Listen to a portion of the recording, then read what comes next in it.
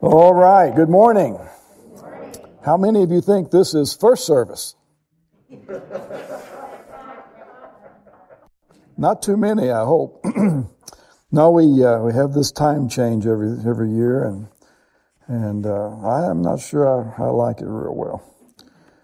Because you get used to something, and then every 6 months you got to adjust it and change it and so on. So, but it's good to see you. We're beginning to fill back up the building a little bit at a time. So continue to pray that progress is made. And we look forward to Easter coming. And we're going to have a lot of folks there in 3 different services, looks like, hopefully. And hopefully, we're talking about 2, I think is what they're talking about, but I hope we need 3. And we'd love to have you here. If you're joining us for the first time in a while, we're in a series of messages, just 4 of them, and this is our second week to talk about questions that Jesus asked. All 4 of them were about him, and they're all very profound questions. And but before we get into that, I have some questions for you that are not so profound. Since we've been doing a lot of questions, I made a compiling of some things. So here's the first question. Are you ready? Put on your thinking hats. Jerry? Okay. All right. If a plane crashes on the border between the U.S. and Canada, where will the survivors be buried? There you go. You don't bury survivors. Now, see, that was the easy one. Yeah, of course. That's second service people are not allowed, or first service people can't participate. All right. Okay, imagine you're driving a bus. Here's question number 2. In the bus stop, you stop at stop number, let's call it T, and 4 people get on the bus. All right, and then you drive to the next stop, which is stop O, and 2 people get off. Finally, you reach the bus stop M, where everybody gets off. So, what is the name of the bus driver? It would be, yeah, y'all getting on. In fact, this is much better than the first service. Yeah. Unless some of you are hanging on from first service just so you can, show up everybody. But anyway, yeah. All right, number 3. Imagine an abandoned aquarium within an abandoned house. And in the aquarium, I hope there's no fish lovers here. In the aquarium were 3 big fish and 3 small fish. But after 4 days, 1 big fish and 2 small fish died. How many remain in the aquarium? Oh. All of them. Since the house is abandoned, nobody will be there to remove the dead fish from the aquarium. Now, see, isn't that profound? All right, here you go. Number 4. You've always wondered. Imagine you've been kidnapped. Your only way of escaping is through one of 3 doors that are in front of you. Okay, room 1 consists of a fiery inferno. That's behind the first door. Room 2 has 30 assassins with loaded guns. And the third door behind it are 30 hungry lions who've not eaten for 3 months. Which is the safest room to go through to get out? With masks on, I can't hear you. Most of you I can't hear even without the mask. But the lion's door, because you know what? What happens? After 3 months, they're all dead. They haven't eaten. All right, I'm not sure you guys are on this very well. All right, here's one, the last one. Question number 5. Which is heavier, a ton of pure gold or a ton of feathers? Who is doing that? These lights are too bright. Actually, both weigh 1 ton. All right, we won't do that again for a while, I don't think. That's what happens when you get that extra hour of sleep. For some of you, what it is. Yeah, that's all right. Well, anyway, we don't have trick questions in our series, though. This is important, life-changing stuff, and it's the kind of questions that can redirect us. It's the kind of questions that can alter the trajectory of your life. That's one of the ways we've promoted this. In all 4 of these questions we're looking at, as I said a moment ago, come from Jesus Christ. Last week we talked about Jesus asking a individual who had been handicapped since birth, pretty much 38 years. He asked this guy. He said, "Do you want to get well?" Which is an important question, not just in that context, but in every context of life. And we dealt with that last week. It's a very powerful, powerful question. But today we come to the second life-changing question from Jesus. And it's in Matthew chapter 14. And we'll look at verses 13 through 31, pieces of that section of Scripture. So here we go. Scene number one of our drama. It was a remarkable day. And the day began with Jesus hearing that his relative, John the Baptist, had been executed by the evil, wicked King Herod. Matthew 14:13 says that when Jesus heard what had happened, he withdrew by boat privately to a solitary place. But hearing of this, the crowds followed him on foot from the towns. Now let me explain where he is. He's in the northern part of Israel. And there's a huge lake called the Sea of Galilee. It's really not a sea. It's just a huge lake. Very, very deep. And though it's about between 7 and 13 miles across, depending on how much water has come into the country. This is in the Middle East. And so this particular lake, beautiful place, but there were many towns around the shore of the Sea of Galilee. And this was a place that Jesus really frequented quite regularly. He loved this area. And the whole, many of the dramas we read about in Scripture took place in this part of the nation of Israel. So on this particular day, hearing the crowds that followed him on foot from towns, and when he landed and saw the crowd, he had compassion on them and healed their sick. Thousands of people had gathered. Huge crowd here. And the Bible says that Jesus was concerned about them. He took pity on them. He began to teach them. And they listened. They listened hour after hour. They had traveled miles, great distances to be here. There's this huge crowd. But as the sun started to set, there was a problem. Some of the disciples that were close to Jesus came to him and said, we got to wrap this up, because these people need to go home because there's nothing to feed them with here.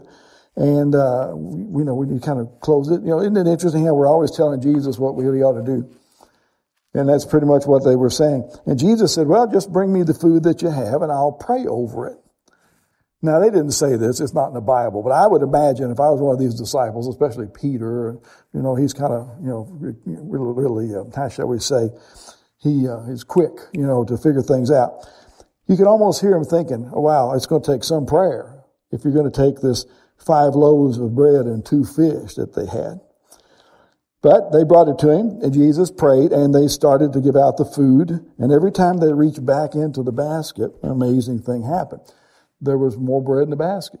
And they just kept going on and on. And after they had eaten, verse 22 tells us that he said, everybody home. Huge crowd had been satisfied. And he told his disciples, you guys get in the boat and head across the lake, and I will catch up with you later. Now they assumed he'd walk around on the coastal line. He was going to hang back, though, because what had kind of started this whole day was learning about his relative John the Baptist that had been killed and executed. And Jesus I think there was some prayer time needed here, and he kind of refuel. Several times in Scripture, the Bible tells us that energy had been expended in Jesus from the healings and other things that he would do. And so they left, and that was kind of the first part of this remarkable day. But then here comes the second part, and a moment unlike anything they'd ever experienced before. And with it will come a life-changing question. This is scene 2, and that's the arrival of the storm. Verse 23, after he had dismissed them, or the crowd, he went up on a mountainside by himself to pray, and when evening came, he was there alone. But the boat was already a considerable distance from land, buffeted by the waves because the wind was against it. Now, in order to appreciate how life-changing the question is that he's going to ask in a moment, we need to talk about storms. Storms are a great reality. In fact, a reality check, I would say, for any of us. Maybe you're in one right now. A storm can exist in relationships, maybe between a parent and a child, or a storm could exist between a husband and a wife. In fact, a storm can kind of put any relationship you have to the test, even our relationship with God. Maybe you're kind of in a storm with him at the moment. But normally when times are sunny and the weather's nice and walking with God's kind of a breeze and it's easy. Then the sky, though, can turn so dark and the wind can pick up and the waves can build and suddenly you're not so sure anymore. Your faith takes a whack and you're not sure God can be trusted in the middle of the storm that you're going through. You may not even think that He might be very good during these times. Storms cause us to doubt. And I think the reason is because we think that God, well, to be trustworthy in a sense, there shouldn't even be a storm to begin with. Have you ever thought about it? It's almost a part of our culture.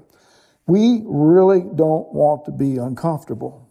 The idea that many people have that the whole purpose of God in your life is so that you can have a good life, that you'll just be blessed. And the purpose of God is to just give you more and more and more and of the things that you want.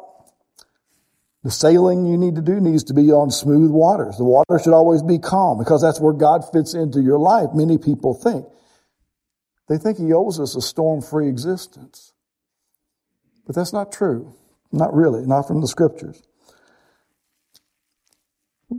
You won't find anything about a storm-free life in the Bible. It's just not there. If anything, the Bible says you need to be ready. In fact, prepared at any moment for a storm. See, the real issue is whether God can be trusted during your storm. And more importantly, whether you can trust Him in the midst of the storm. Let's see what happened next. This is scene 3. Now, this is waiting and seeing. There's several things going on here.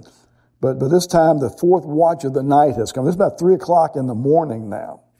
They've been trying to get across the Sea of Galilee in this storm.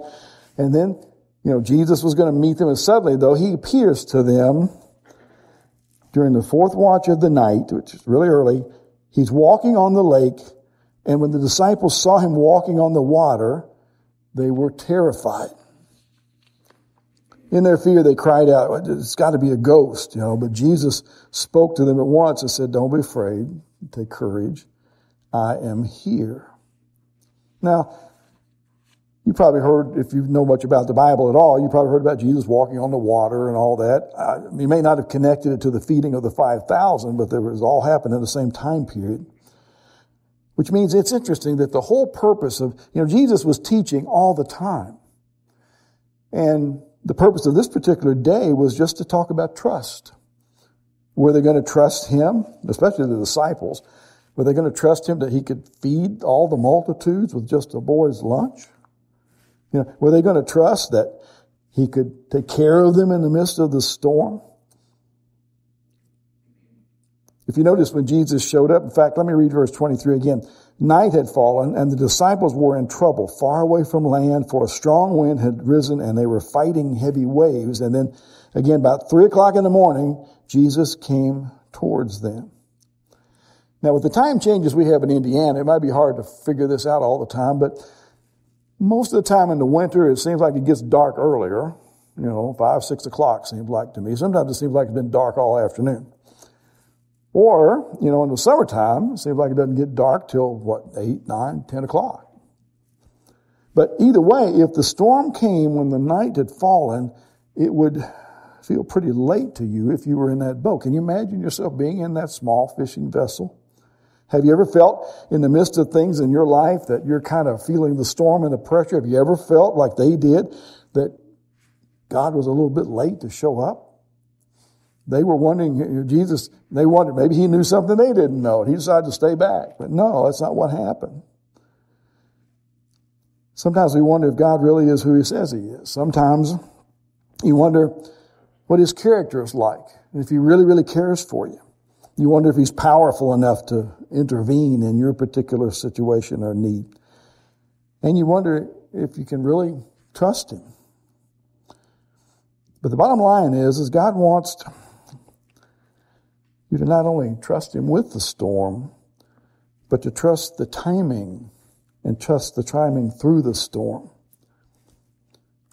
An author I read occasionally is Henry Nouwen, and he once wrote about a group of trapeze artists.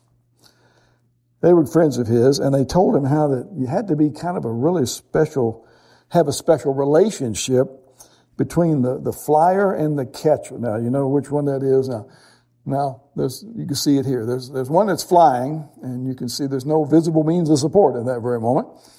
And then there's the catcher. And he goes on and talks about how important this is, because as the flyer swings high above the crowd, he wrote, the moment comes when he lets go of the trapeze and he arcs out into the air. And for that moment, which can feel like forever if it's you, the flyer is suspended in nothingness. He's caught in nothingness. He can't go back to the trapeze, and it's too soon for the catcher to reach him, and he can't propel himself forward into the arms of the catcher any more than he has once he's let go. Now then listen to what he says. He said the flyer must wait in absolute trust in that moment. The catcher will catch him, but he must wait.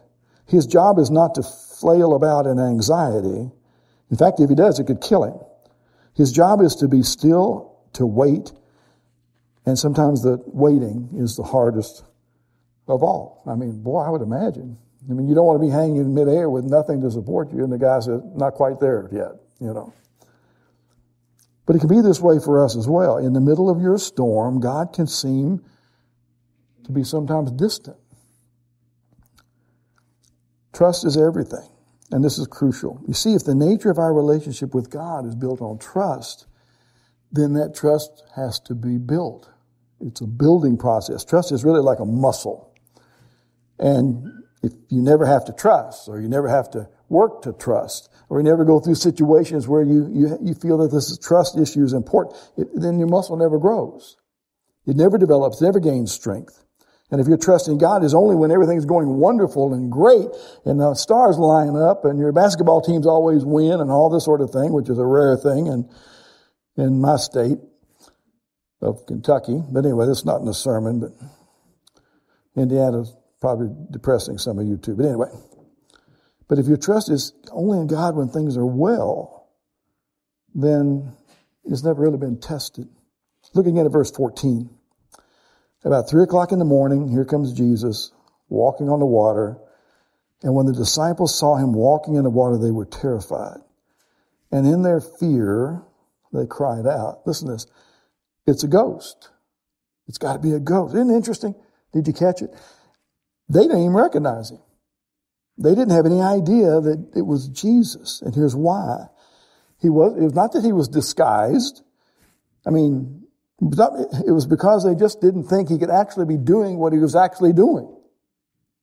It just completely blew their minds. They could not believe he was walking on the water in the middle of the storm. And because of that, when he comes, they thought he was anything but who he said he was. Anything but who he was. They missed him. They missed his presence in a sense. They missed his power. They missed his hand reaching out to theirs. But let's keep reading. Scene 4. Matthew 14, verse 28. Peter speaks up. Now you remember Peter, Mr. Impetuous. He says, Lord, if it's you, not hear that? Hear the doubt? If it's you, tell me to come to you on the water. And Jesus said, come on. So Peter went over the side of the boat and was able to walk and defy the laws of physics on the water toward Jesus. But look what happened. When he saw the strength of the wind and the waves, what the hell happened to him? He got distracted here. He was terrified. He began to sink, and he cried out, save me, Lord. And Jesus immediately reached out and grabbed him and said, you have so little faith. Why did you doubt me? Why did you doubt me? And they climbed back into the boat, and the wind stopped. And then the disciples worshiped him, saying, you really are the Son of God, they exclaimed. So there's our question for today. Why? Why do we doubt him? Jesus said, why couldn't you trust me? So let's ponder that a moment. And we'll begin with another question. And there's 3 of these, and we're going to wrap up. Here's the first one you need to ask yourself today. What's your boat? What is it that, because everybody's got one. What are you clinging to? What is the thing that you kind kind of love and you're refusing to leave it because you think it's safer where you're at than go with Jesus who's standing out there on the top of a wave someplace.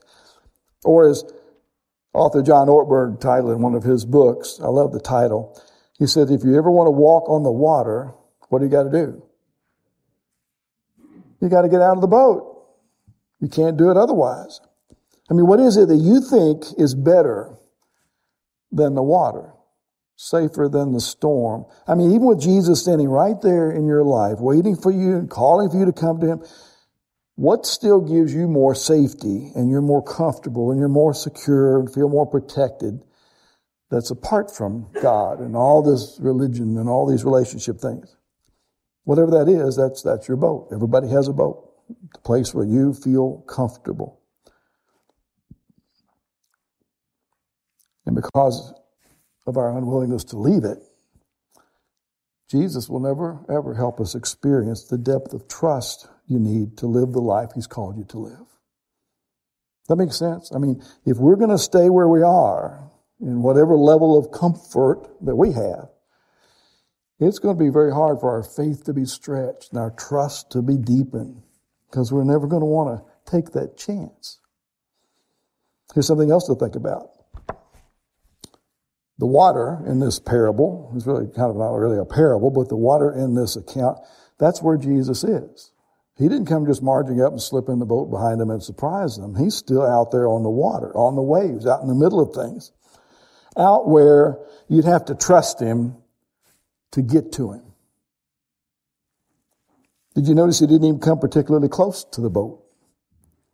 Now let me suggest something really important here.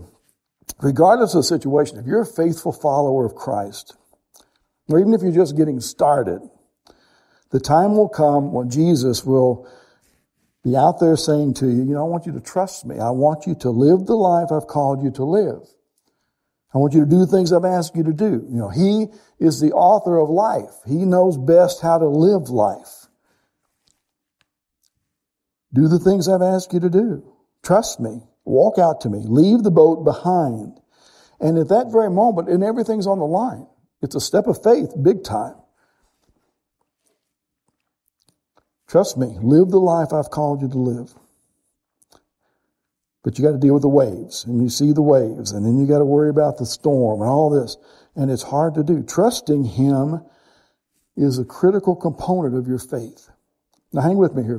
This is really important. It's not just about getting out of your nice, secure boat. It's not just about that. It's about entering the chaos of the storm. It's about trusting God with whatever happens, because that's where he is. In the storm. He's seeing you through it. He's going to see you to the end of it, no matter what that end may be. And the only way you can successfully walk above the storms of life is to do what they did. That's what he told them to do. And that is, you got to keep your eyes on Jesus. Remember Peter? He's out on the water doing physically what he should not be able to do. He took those first few steps. His eyes fixed on Jesus. Now, what does that mean? That means it wasn't just vision. It was his entire orientation was to Jesus as he does what is impossible to do. His trust was focused. He made it all about Jesus, not the storm. And as long as he kept his eyes on Jesus, he was able to live over and over above the circumstances of his life at that moment. But what happened? The Bible says he took his eyes off Jesus. And he put them back on the storm, and down he went. And Jesus wasn't everything to him in that moment. The storm was. And this is the heart of this life-changing question. Why did you doubt me? Don't you remember what happened earlier today? Peter, don't you remember how we fed all of those multitudes with a few loaves of bread and fish? And even in the days before that, Peter, you seen me heal the sick. You said, you seen me raise the dead. You know who I am, Peter. I'm just walking out to you on the ways. Why couldn't you walk out and meet me here? Why did you give in to doubt instead of staying true to trust? And then, of course, you know the story. You can almost imagine Maybe with a sigh of discouragement, Jesus climbs into the boat. And when he did, instantly everything went away. The storm, everything, the waters were calm. And then it hit home, had to hit home to these followers of Jesus. God had joined them in the boat. In the midst of the storm, it was God out on the water. And they could have walked out there without a care in the world if they had only trusted him. So what would you do right now if you had no doubts or fears? What challenge would you accept? What assignment would you carry out for the Lord if you had no doubt or fear about it? What is it God has clearly called you to do in your life and you're not doing it because you've given in to some kind of fear? Jesus would ask you, why do you doubt me? Why don't you trust? It's a life-changing question. And one, I might add, that no matter how you are, how old you are, you're never too old or too late to answer. Father in heaven, thank you so much for another reminder that this is not about us so much. It's about you. And I ask, Father, that you would help us recall vividly all those moments in our life that we look back and say, wow, I would never have gotten through that if you hadn't helped us.